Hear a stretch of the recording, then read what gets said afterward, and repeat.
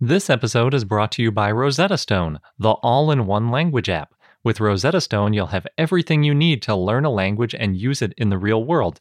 They offer immersive lessons, writing prompts, and engaging activities to prepare you for real-life conversations. You can pick and choose the lessons that work best for you and create a personalized experience that's both fun and engaging.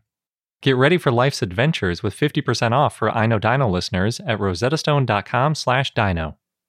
This episode is brought to you by the Colorado Northwestern Community College. Join them for 2 weeks digging up dinosaur bones from the Jurassic period in Northwest Colorado this summer. For details, go to cncc.edu/dinodig.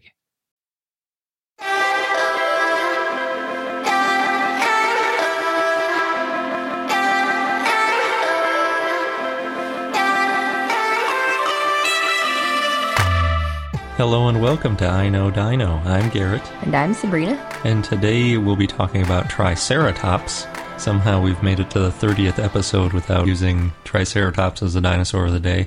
And a lot of dinosaur news. So first in the news is something that's actually in my wheelhouse as a chemical engineer. And it's about how some paleontologists have looked at fibrous structures that are actually fossilized. The article is published in Nature Communications, and it's titled Fibers and Cellular Structures Preserved in 75 Million-Year-Old Dinosaur Specimens, and written by Sergio Bartazzo and colleagues. So in it they describe discovering two different things in a few dinosaur bones, and they're quick to point out that they're not exceptionally preserved fossils.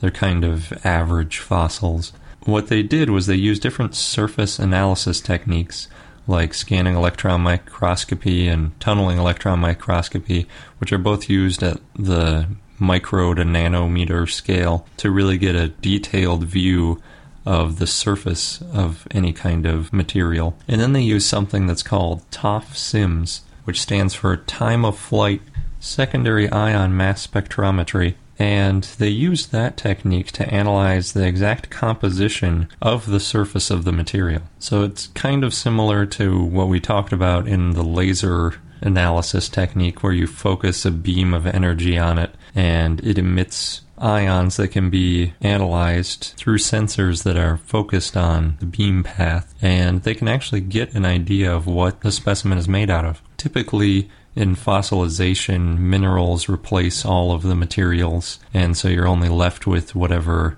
minerals were in the water or in the earth surrounding the fossil when it fossilized. But in this case, they found that actually there is some organic material that fossilizes along with the rest of the material. And it's not a lot, and it is fairly degraded. Like we talked about, DNA doesn't last that long. But there was enough there to tell that there were some certain amino acids in the fossil, and they could also find traces of collagen based on the structure that they saw when they were looking at the electron microscope and then comparing it with the chemical composition. And then they also think they found some blood vessels. It is very interesting that they found some of this soft tissue that was preserved, and they said it wasn't the first time that someone's had this idea, since there have been some flexible fossils. I haven't seen that before, but I guess they found some things that were a little bendable, which you wouldn't expect from just a mineral. And they hope that this research will help paleontologists understand better some of their behavior and what they might have looked like and acted like, since so much of a creature is defined by what its soft tissue looks and is structured like. Next in the news, I'm going to be a bit of a buzzkill.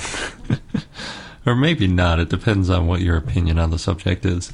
But there have been a fair number of articles in the popular media that were titled something like, most dinosaurs didn't have feathers, stop thinking of dinosaurs as feathered, they actually just had scales and things like that. But all of these articles stem from a common journal article titled Evolution of Dinosaur Epidermal Structures by Paul M. Barrett and some of his colleagues, and it was published in Biology Letters. So even though there were a lot of articles saying that most dinosaurs had scales and not feathers, really what the study was trying to figure out was whether the common ancestor of all dinosaurs probably had feathers. And they did this by looking at all of the dinosaur specimens they could figure out and find that had impressions of either scales or feathers, and usually they can kind of determine when they have a skin impression whether they thought it had one or the other. And then classifying all of the other dinosaur species based on their common cousins and aunts and uncles and grandparents in the taxonomy to try to figure out if those other dinosaurs had feathers, and then try to trace it back to the common ancestor statistically and guess if the common ancestor had feathers. And what they decided based on their analysis and interpretation of the data is that the common ancestor probably didn't have feathers. But that really has nothing to do with whether most dinosaurs had feathers or not, because we know that ornithopods had feathers, at least at some point, and all theropods had feathers, and some other dinosaurs have been shown possibly having feathers. So saying that most dinosaurs didn't have feathers or did have feathers based on the common ancestor is completely misleading. Really what they showed was that all dinosaurs probably didn't have feathers, because if the common ancestor had feathers and you can show a smattering of feathers later on, you just assume that they all had it. But all they're saying is that the common ancestor probably didn't have feathers, so you can't say that all dinosaurs had feathers. So it's kind of misinterpretation of their data. They were just trying to confirm with the trend towards more dinosaurs being found with feathers, whether all of them might have had it or if some of them might have had it, and they're saying, well, it's some, probably not all. Next in the news is a new dinosaur discovery that comes out of Wales, and it was fossil hunting brothers Nick and Rob Hannigan who stumbled upon some bones when they were looking through a low tide area on the coast in Wales. They do this pretty often, so that's why they call them fossil hunters. And they had always planned to try to find something interesting and then donate it to a museum if they could find something good. Back in 2014, they stumbled on what they had hoped at the time was a dinosaur, and they recently gave it to the National Museum Wales. So now that they've donated it to the National Museum Wales, the scientists there have confirmed that it is a dinosaur, and they believe that it may be the oldest Jurassic theropod. So based on their analysis of the bones, they think that it would have been about 20 inches high, which is kind of short, but it would have been about 6.5 feet long. It gives you the kind of idea of the proportions, kind of like a Gallimimus or any of those stiff-tailed, running around guys. It appeared to have small blade-like teeth, probably living on insects, and maybe some other small mammals or possibly little reptiles that were around back then. It's kind of interesting. They haven't completely taken all the bones out of the rock and put them on display yet. What they did was they have the pieces that have lots of exposed fossils in them, and they put them in display cases, and then they put up a graphic of all the bones that they can see sticking out of the rock and where they think they would lie in the body of a theropod, and then what they thought the overall theropod would look like, with some nice drawings of it and things. If I was in England or anywhere in the UK, I'd probably make my way over to Wales to check this out because it's pretty unique. We've got another dinosaur discovery to talk about. This one was discovered back in 2012, and it's a nearly complete Torvosaurus, and nearly complete in paleontological terms means 55% is pretty good, and that's about what they found of this Torvosaurus. They named it Elvis. I couldn't find exactly why, but it was huge, which may be why, and it's pretty important because it's got a nearly complete, or maybe completely complete, backbone, and that gives a really good estimation of the size of the dinosaur, because typically the tissue doesn't extend too far past the end of the skeleton, so you can get a really good length estimate of the animal rather than trying to guess from like a femur or things like they do when they look at one of those titanosaurs we talked about earlier. The interesting thing about it is a lot of people kind of think of Jurassic Park and they think of Tyrannosaurus Rex as ruling it, but they don't realize that Tyrannosaurus Rex wasn't even close to being around yet in the Jurassic period. And based on this fossil, they can say that Torvosaurus could grow up to the same size as Tyrannosaurus Rex, but it was around back in the Jurassic period, making it most likely the largest predator in the Jurassic era. And this is the first really rigorous evidence of that. The other neat thing is the holotype of Torvosaurus is at the BYU Museum, and when you combine bones from that holotype with this recently discovered Torvosaurus, you can recreate 85% of the animal without having to guess at any of the bones at all, just piecing together the missing pieces between the two, which is really neat. They're looking for a museum to possibly house the fossil because they want to donate it to be displayed. But the article I read on Fossilera didn't indicate that they had found anyone yet. Next in the news is something you might be able to do in your spare time if you're in Texas or the surrounding states in the U.S. They published an interactive map that shows where you can find dinosaur tracks or extinct volcanoes or fault lines or various other geological features. It's an evolution of a project started in 2002 where the Texas Water Science Center decided to digitize 38 of their maps of the geological area in Texas, and in 2007 they finished it with 145,000 geological points all over the state. And they've now further refined it to be an interactive map, and it shows a road map on top of the geographical map, which, if you've ever tried to find something just on a geographical map, can be pretty difficult. So it's really useful for average people to look at and see the roads, and then you could even look at a road that you normally drive on and just kind of see, like, oh, that hill is there because of the edge of an extinct volcano or something.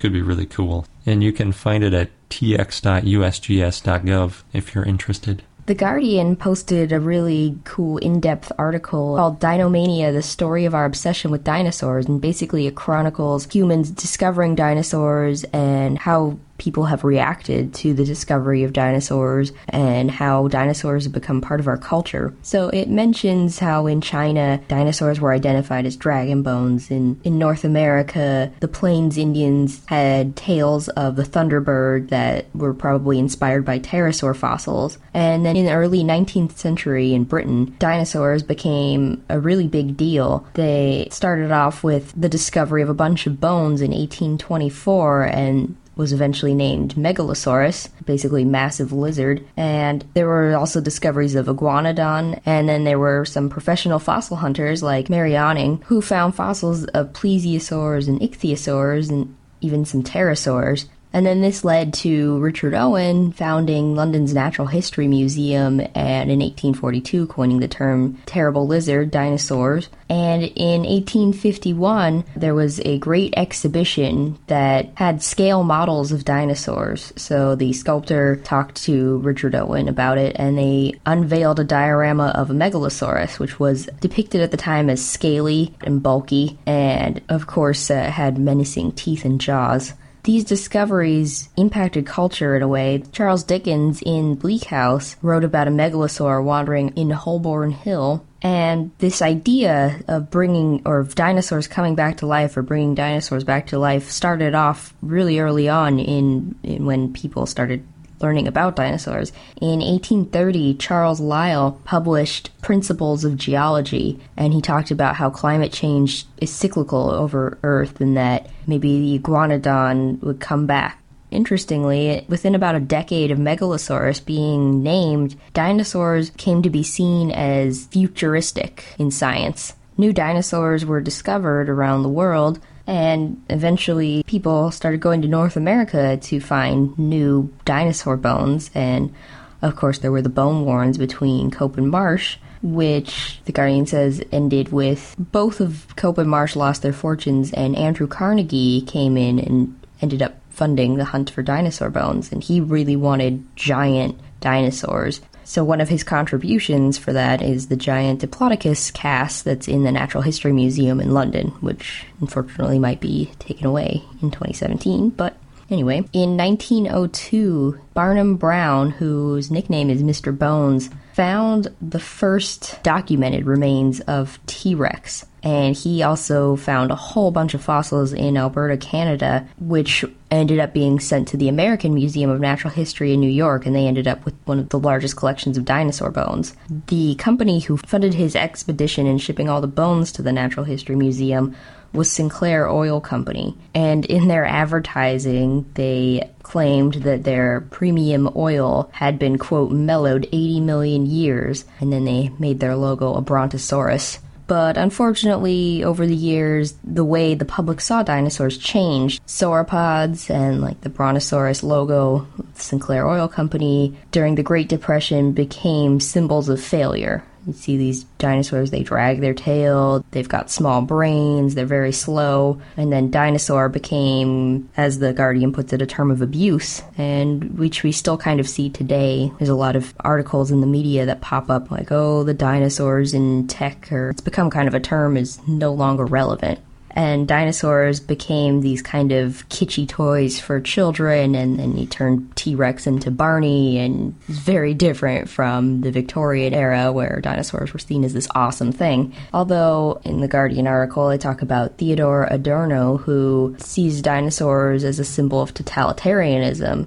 So there's like a King Kong film. But then in the 1980s, the father and son team, Luis and Walter Alvarez, wrote a paper about how a giant asteroid had killed the dinosaurs, which kind of helped the public see dinosaurs not so much as failures, but as victims of their own success. They were so big by this point, at the end of the Cretaceous, and so specialized and adapted to their niches that was kind of their downfall when there was this mass extinction. Apparently, in the 1960s, there was a quote-unquote dinosaur renaissance. This was when Deinonychus was first described by John Ostrom, and Deinonychus has the terrible claw. It's got those sickle-like talons, and it could rip apart prey. And there's also Robert Bacher, who wrote The Dinosaur Heresies, and he talked about that dinosaurs were probably warm-blooded, and maybe they weren't actually reptiles. So the public began to be interested in dinosaurs again, and you could see this in changes to the way dinosaurs were depicted in museums. For example, in the Museum of Natural History in London, the Diplodocus,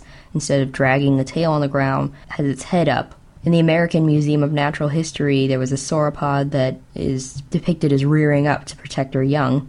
And then, of course, in 1993, we had the film Jurassic Park, which showed dinosaurs as these agile creatures and using, at the time, cutting-edge technology, CGI, to make dinosaurs, quick and very realistic looking, very different from stop-motion technology that had previously shown dinosaurs as very slow. However, that was more than 20 years ago, and we've learned a lot about dinosaurs since then, so the article goes on to talk about how, Jurassic World decided, no, we're going to just kind of subtly hint at these things that we know. There's images of birds, but then a lot of the dinosaurs that we now think had feathers were depicted as scaly. And so some of the reasons could be hard to make look realistic in CGI, or it could be issues with continuity. But there's also, the author speculates that maybe this having dinosaurs with feathers is un-American, because there's a lot of dinosaurs found in China and Mongolia that have feathers or prototypes of feathers, dinofuzz or something.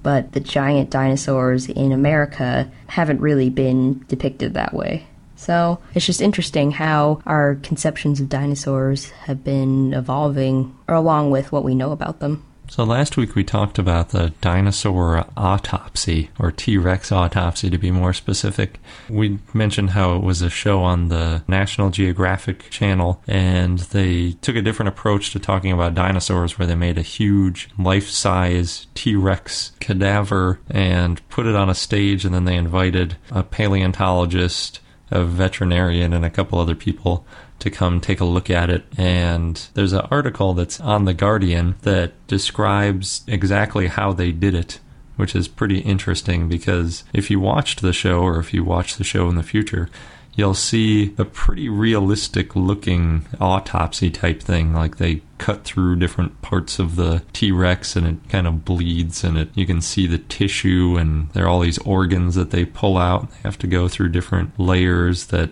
separate off organs the T-Rex probably have, like other animals have, and they go through the gastralia that we mentioned in an earlier episode, and lots of interesting stuff. They talk about just exactly how they did it in this article, and how they would make clay models of things and send them off to paleontologists to make sure everything was right. And then all the materials they had to use, for instance, they used 4 tons of clay, 100 liters of latex, 200 liters of silicone rubber, 600 liters of polyester resin, and hundreds of meters of fiberglass mat, which seems like a lot for a dinosaur that was not that huge. I mean, it was big, but man, that's a lot of materials, especially considering a lot of that stuff expands quite a bit. But I think they're talking about the whole sculpting process, and you have to make things out of polystyrene and coat it, and then, you use that to make your latex skin over the surface of it. So I think a lot of that didn't actually end up in the final creature. It was also interesting because apparently all of the people who were on the show doing the dissection weren't actors. And I'm not sure if that was really a good idea for them or not. Because it was nice that if you know about dinosaurs, they were always speaking very intelligently about what they were doing. And you could tell that they had a good understanding of the current state of the science. But on the bad side, when you have a 2-hour show filled with non-actors, but they still kind of have to fit to a certain premise because there were only certain places they could cut through that were, actually prepared for that, because it is a creation after all. It's not a real T-Rex, so they couldn't just do whatever they wanted. They had to kind of say why they were going to do certain things. And since they weren't actors, you watch it and you're like, are they just really bad actors, or is this just super contrived? But actually, as the show went on, I started to really enjoy it because they could lend a lot of detail into the elements of it. So it probably was a good idea, but it was just kind of interesting when you first watch it. You're like, this does not seem well produced. But then when you realize, they're all real people, you kind of appreciate it a little better. So they talk about some of the fossils they used to create the T-Rex. They used a cast skull from Stan, and they used an arm from Sue, and also a foot from Stan, and they used a lot of information that they got from a skeletal scan of Sue, since that's such a complete T-Rex specimen. And then they interpreted a lot of what the organs and things would look like based on modern close relatives. Then they would make their 3D models of it and send it off to scientists, as I mentioned before they went into the full process of creating all the organs and things. It reminded me a little bit of Mythbusters, actually, because they used that silicone rubber for their organs, and they could dye it different colors and make it soft, or they could make it more tough. One of the most interesting things I thought was they cut the stomach open. They showed the gizzard, which has a big muscle on the side of it, and one of the guy who was the veterinarian squeezed the gizzard to show how the muscle would work, and it looked pretty realistic. It was kind of cool. One other kind of interesting thing that they talked about in this interview with one of the creators is that they actually added smells to everything, too. And in the show, they react to the smells, but I had assumed that they were just pretending that it smelled bad, and it turns out that they actually had added these smells just to, give the actors something to enjoy, I guess. Well, the non-actors. Yeah, that's true. So if you haven't seen the show, it'll probably re-air on the National Geographic Channel. Apparently it took them almost 6 months and thousands of hours to make. So they'll probably try to get their money back on it by re-airing it lots of times. So you should check it out if you didn't get a chance to see it the first time. Next, I just want to talk a little bit about the game Ark Survival Evolved that released on Steam a couple weeks ago for early access. I mentioned that I was going to try to get into it and play it a little bit, and I had a chance to play for a couple hours, and it is really fun. If you don't remember from an earlier episode, it's a survival style game, so you show up on an island and you don't have any clothes or any skills really. And then you have to run around and try to find just how to survive. And you have to drink and you have to eat. And you have to stay warm or stay cool, depending on the environment. And the first probably 4 times you respawn if you die. But the first 4 times I didn't figure out anything. I just kept getting killed by things.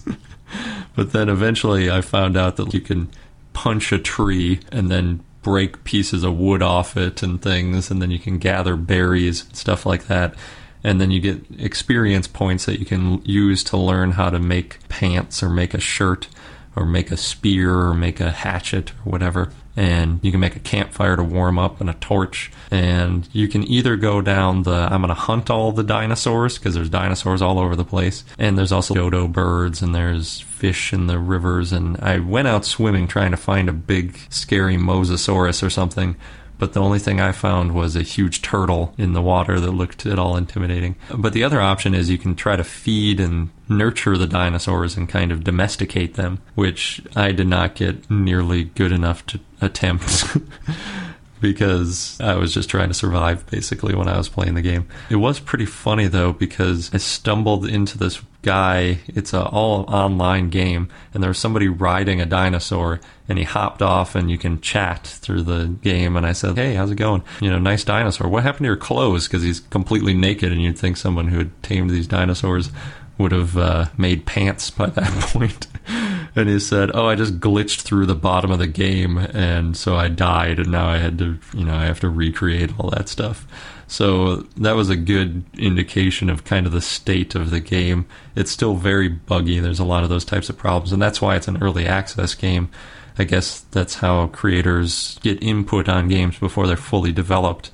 They release it that way, and then they can work out the bugs. And an article I saw on Steamed, where another guy was playing the game, he talks about, too, how it runs really slow on his computer. And I noticed that on my computer, which it's a desktop with relatively good components, so it plays most games fine, but this one was pretty jittery, so it obviously needs to be optimized. It might be kind of difficult to play on a laptop or something.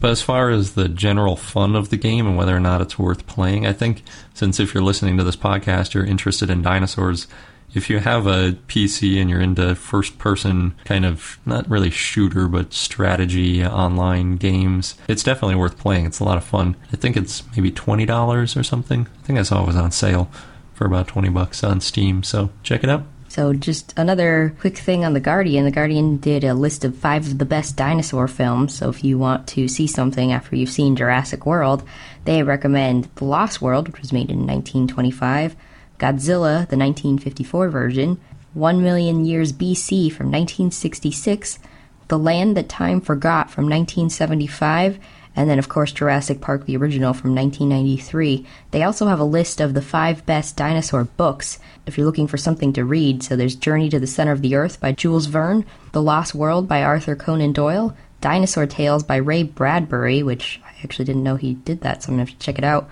Bully for Brontosaurus by Stephen Jay Gould, and Tyrannosaurus Drip by Julia Donaldson and David Roberts. And, of course, I'm going to have to plug our own books in here. We have 3 dinosaur books, 2 of which are out right now, Top 10 Dinosaurs of 2014 and What Happened to Brontosaurus, and a novel coming out soon, Dinosaur Wars, The Fall of Two Kingdoms. And I wanted to leave on something fun for the news.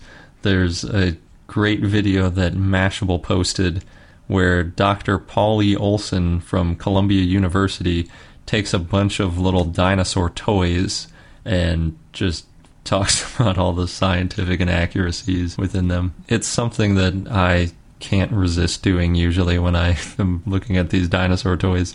And I think 2 of the things that they get wrong a lot are just because it's easier to create them. So they tend to not have any feathers, which he points out, and they also tend to have a tail on the ground, but that kind of is necessary to make them stand up, because if they just have the 2 feet, it's kind of difficult to balance them. But there's a lot of other interesting things that these dinosaurs have going on that it's worth checking out the video. It's about 3.5 minutes, so highly recommended for a laugh. And last, on YouTube, there's this great video going around. The Warp Zone worked with Peter Hollins, who has a YouTube channel. I guess he does a cappella, and they do an a cappella cover of the Jurassic Park theme song, so that's worth checking out. The Morrison Formation is by far the most famous Jurassic site in the United States, and I would argue in the world. Especially for sauropods. It does have some fantastic sauropods. They are spread across multiple states, and the Morrison Formation covers a good portion of western Colorado, and that's where this week's sponsor, the Colorado Northwestern Community College, or CNCC, comes in.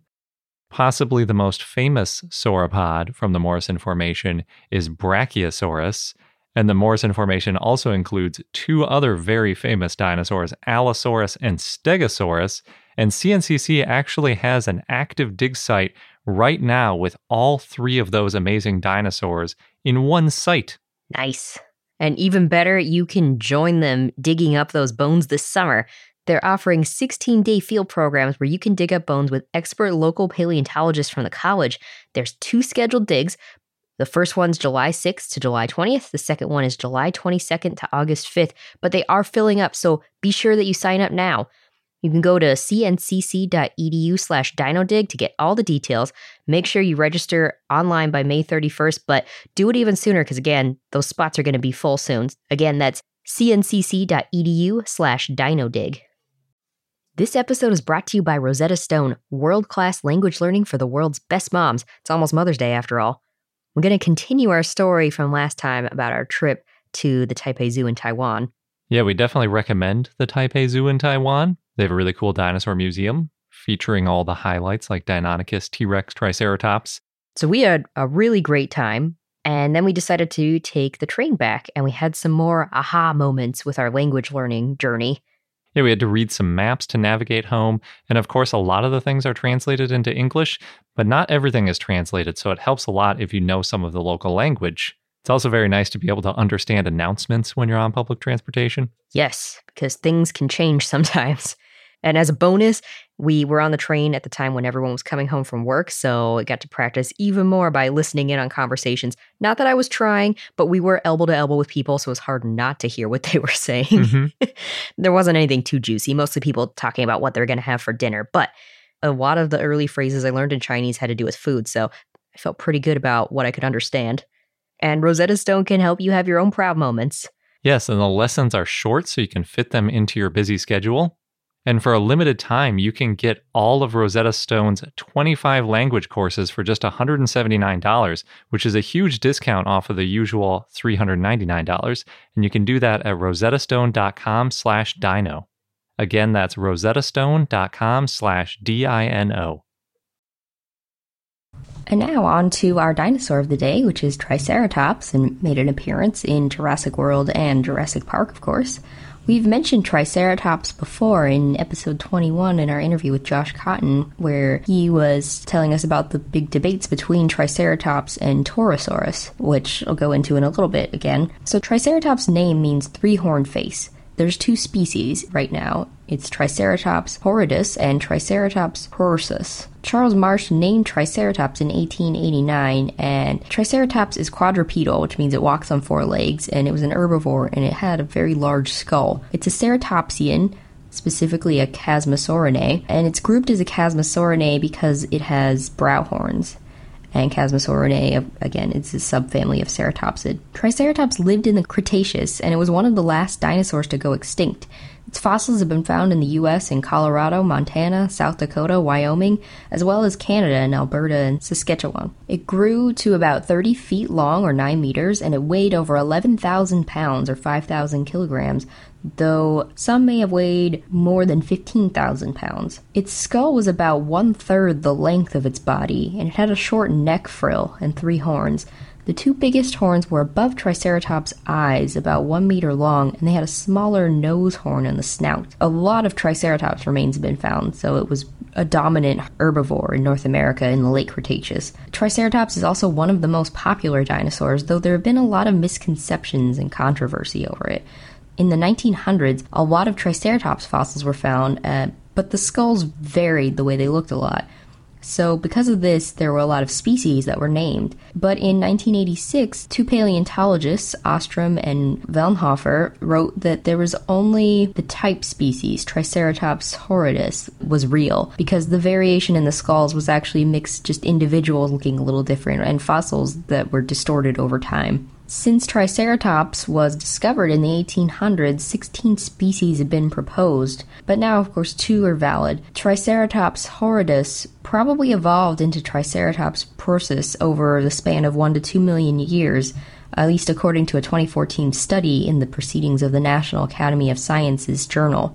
This study examined fossils from the Hell Creek Formation, which had lower, middle, and upper geological subdivisions. So the middle subdivision fossils had a combination of features that were found in the lower and upper subdivisions, which is why they think horridus evolved into the second Triceratops species. And Catherine Forrester wrote in a later study about the difference between Triceratops horridus and prorsus, as well as what was at one time known as Triceratops hatchery, but now has been named as a new genus as Netaceratops hatchery. They were found in different levels of strata, which means that they're active at different times. So she's kind of the reason there are 2 valid species now instead of just 1 or possibly 3. Other species that are kind of dubious that have been named as Triceratops are Albertensis, Alticornis, Gallius, Ingens, Maximus, and Sulcatus. But just for reference, Triceratops horridus means rough, for the rough texture of its bones. And of course there's been a huge debate over Triceratops versus Torosaurus. So just to recap what we talked about in episode 21, John Scannella theorized in 2009 that Triceratops was the same as Torosaurus in a paper that was co-authored by Jack Horner.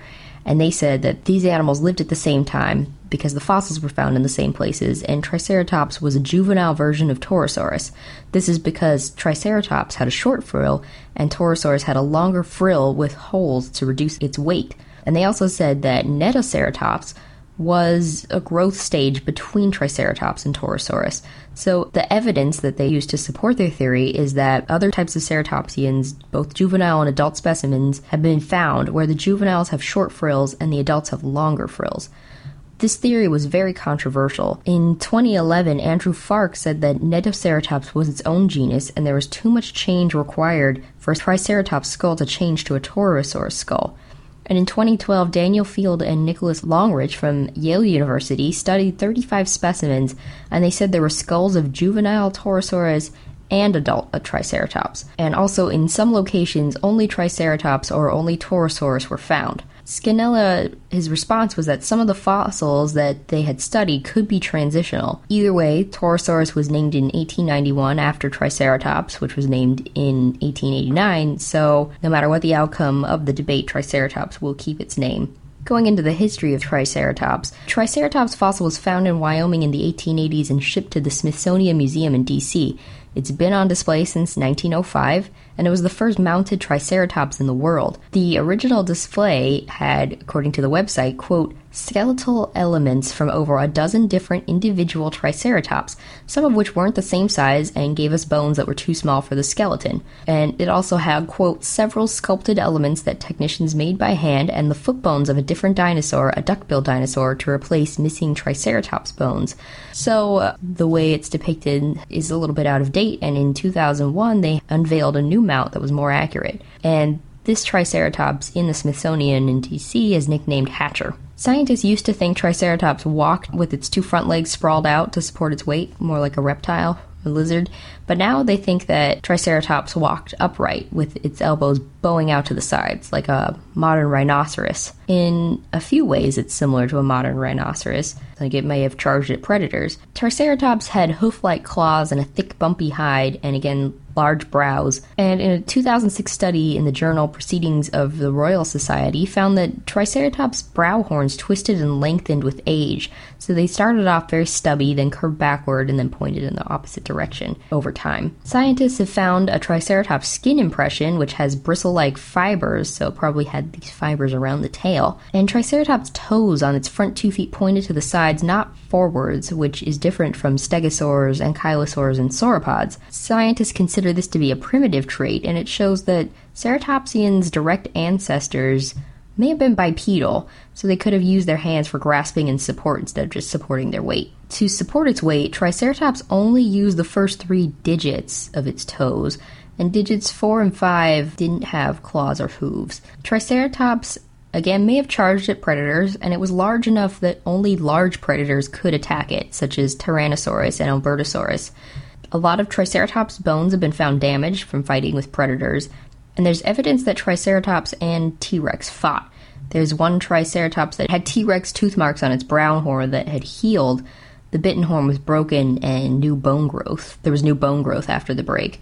Triceratops may have had the advantage in the fight because of its sharp horns. Also, the frill would have protected its neck from T-Rex and other predators. So the horns and the frill may have been defensive weapons, but not all scientists agree that this was the main reason for them. Ceratopsians as a group have very different looking frills and horns, so the argument is they would have evolved to become the same and be the most effective. So the horns and frills may have also been used for display as a way to identify its own species, And frills have also been found with blood vessel impressions, so it could have had vivid color displays. The vivid color displays could have been for mating or for warning signs of danger. The large frill may have regulated body temperature as well. Some Triceratops have been found with holes in the frills, possibly caused by combat among themselves. And what's interesting, we discussed this in a previous episode, there was a new chasmosaurian called Regaloceratops that was described earlier in June, and this dinosaur had crown plates around its head and features that independently evolved, which is a sign of convergent evolution. So it also may have had similar behaviors to other chasmosaurians, such as its fighting styles. So we know like modern mammals with similar shaped horns act similarly with horn locking or headbutting, so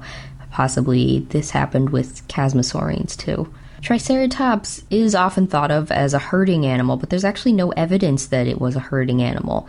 A lot of Triceratops fossils have been found as individuals, though there was one group of 3 juveniles found together. But one reason the Triceratops is thought of as a herding animal is that other horned dinosaurs have been known to live in herds. Bone beds have been found with 2 to hundreds or thousands of individuals together. But one reason it might not have been a herding animal was that Triceratops needed a lot of food to survive, so it would have been hard to consume enough food if you're in a large group. However, Triceratops may have lived in small groups, such as one male and multiple females, or the males may have fought each other for dominance, and this idea is based on what we see in modern animals. Some evidence for this is 3 juvenile Triceratops were found in southeastern Montana, and in 2012, another group of 3 Triceratops were found, including one small juvenile and adult, and they're found in Wyoming. They may have been a family, and there were signs of a T-Rex scavenging. There was puncture wounds from the teeth in the largest Triceratops' limbs. It's not clear how Triceratops raised its young. They hatched from eggs, though I don't believe any ceratopsian eggs have been found so far. I think we discussed that in an earlier episode. Triceratops ate low-growing vegetation, but it may have taken down larger plants to get food it couldn't reach with just its teeth. Triceratops had a parrot-like beak and a battery of teeth. They had a lot of molars and premolars that were stacked together and used to grind leaves at the back of the mouth, and they continually replaced their teeth. There was a new study in the journal Science Advances that found that Triceratops had teeth that could slice through dense material, so it may have had a more varied diet than modern reptiles. Professor Erickson and his colleagues studied different Triceratops teeth from museums around North America, and they found that Triceratops had 5 layers of tissue, which is a lot compared to a horse and bison, which only have 4 layers, and crocodiles that only have 2. These teeth created, quote, recessed central regions on cutting blades that reduced friction, and it's not clear if other dinosaurs and reptiles had these kinds of teeth. But Triceratops had jaws for grasping and plucking, not necessarily just biting. And again, the teeth were arranged in batteries of 36 to 40 tooth columns, each side of the jaw with 3 to 5 stacked teeth per column. So in total, they had between 430 to 800 teeth. Triceratops probably couldn't move too fast and spent a lot of its time grazing, like a rhinoceros. And again, there's so many Triceratops fossils have been found, they're easy enough to find. Between 2000 and 2010 alone, 47 skulls were found in the Hell Creek Formation, although no complete Triceratops skeleton has been found yet. Triceratops has the largest skull among land animals, again, about 1/3 the length of its body. And interestingly, in 1889, a rancher in Wyoming, he found this strange skull on his property, and to haul it off, he tried to lasso the horns, but unfortunately the horns snapped off. Triceratops fossils, though, are in high demand, and the cost of owning a Triceratops fossil has risen. So in 1997, an average skull cost $2,500, but in 2008, somebody purchased a Triceratops for $1 million and then donated it to the Boston Museum of Science. Triceratops is the official state fossil of South Dakota, and it's also Wyoming's state dinosaur. And it's appeared a lot in the media. For example, we've got Land Before Time, Sarah, the Triceratops, and of course Jurassic Park and BBC's Walking with Dinosaurs, and now Jurassic World. A few months ago, or maybe last year, there was this funny Facebook post going around. It was a picture of Steven Spielberg next to a Triceratops, and it was a photo that was taken back in the early 90s when they were filming the first Jurassic Park. And if you remember, there's a scene of a sick Triceratops, a sick and dying Triceratops, that 2 of the characters stumble upon. And so this picture is of Steven Spielberg with this sick and dying Triceratops. And It's a facetious post, like, oh no, Steven Spielberg's hunting dinosaurs or something like that. I can't remember the details exactly, but it went viral, and there were a lot of people who were outraged and didn't realize, apparently, that one, this dinosaur is extinct, and two, this is a puppet, an animated puppet, but still a puppet. And there were a lot of people who were very angry at Steven Spielberg and declared that they'll never see his movies again, and they can't believe that he would hunt an endangered species, so... It's pretty funny. Anyway, ancestors of Triceratops may have been Zunoceratops, which is the earliest known ceratopsian with brow horns, and Yinglong, which is the first known ceratopsian from the Jurassic era. Pentaceratops may have also been an early ancestor. It's Pentaceratops aquilionis. It's a small, size of a buffalo dinosaur that was described in 2014, and it was sitting in a museum. Its bones were sitting in a museum for 75 years before it was studied and found to be its own species. It may have been a cousin of Triceratops. It had 5 horns compared to Triceratops' 3, but it lived millions of years before Triceratops. It probably migrated from Asia. And if you want to learn more about Pentaceratops aquilionis, we talk about it in episode 15. So again, Triceratops was a ceratopsian, and ceratopsians were ornithischians. Ceratopsians lived in North America and Asia, and they had beaks and cheek teeth to help them eat fibrous vegetation. They also had a frill that they used for defense or regulating body temperature, or possibly attracting mates or even signaling danger. They probably traveled in herds and, by that logic, stampede if threatened. There's a few subfamilies of ceratopsid. There's the Chasmosaurinae, which they had large brow horns and long frills. And then there's Centrosaurines, which had short brow horns and shorter frills with long spines coming out of the frills. Chasmosaurinae fossils have been found in western Canada and the western U.S., as well as northern Mexico. In our fun fact of the day, I actually learned through that T-Rex autopsy show. There's quite a bit of good information in there, sprinkled in amongst a bunch of obvious things to us. But the fun fact is, dinosaurs probably had 2 functioning ovaries, which is not particularly surprising since humans have that too. But birds only have 1 functioning ovary, and it appears to have evolved for flight. So the extra ovary was just kind of extra weight. So they evolved not to have it anymore when they started flying. They think this because dinosaur eggs tend to come in pairs, which is something you'd expect when you have 2 ovaries rather than just 1. And that wraps up this episode of I Know Dino. Thanks for listening, and until next time.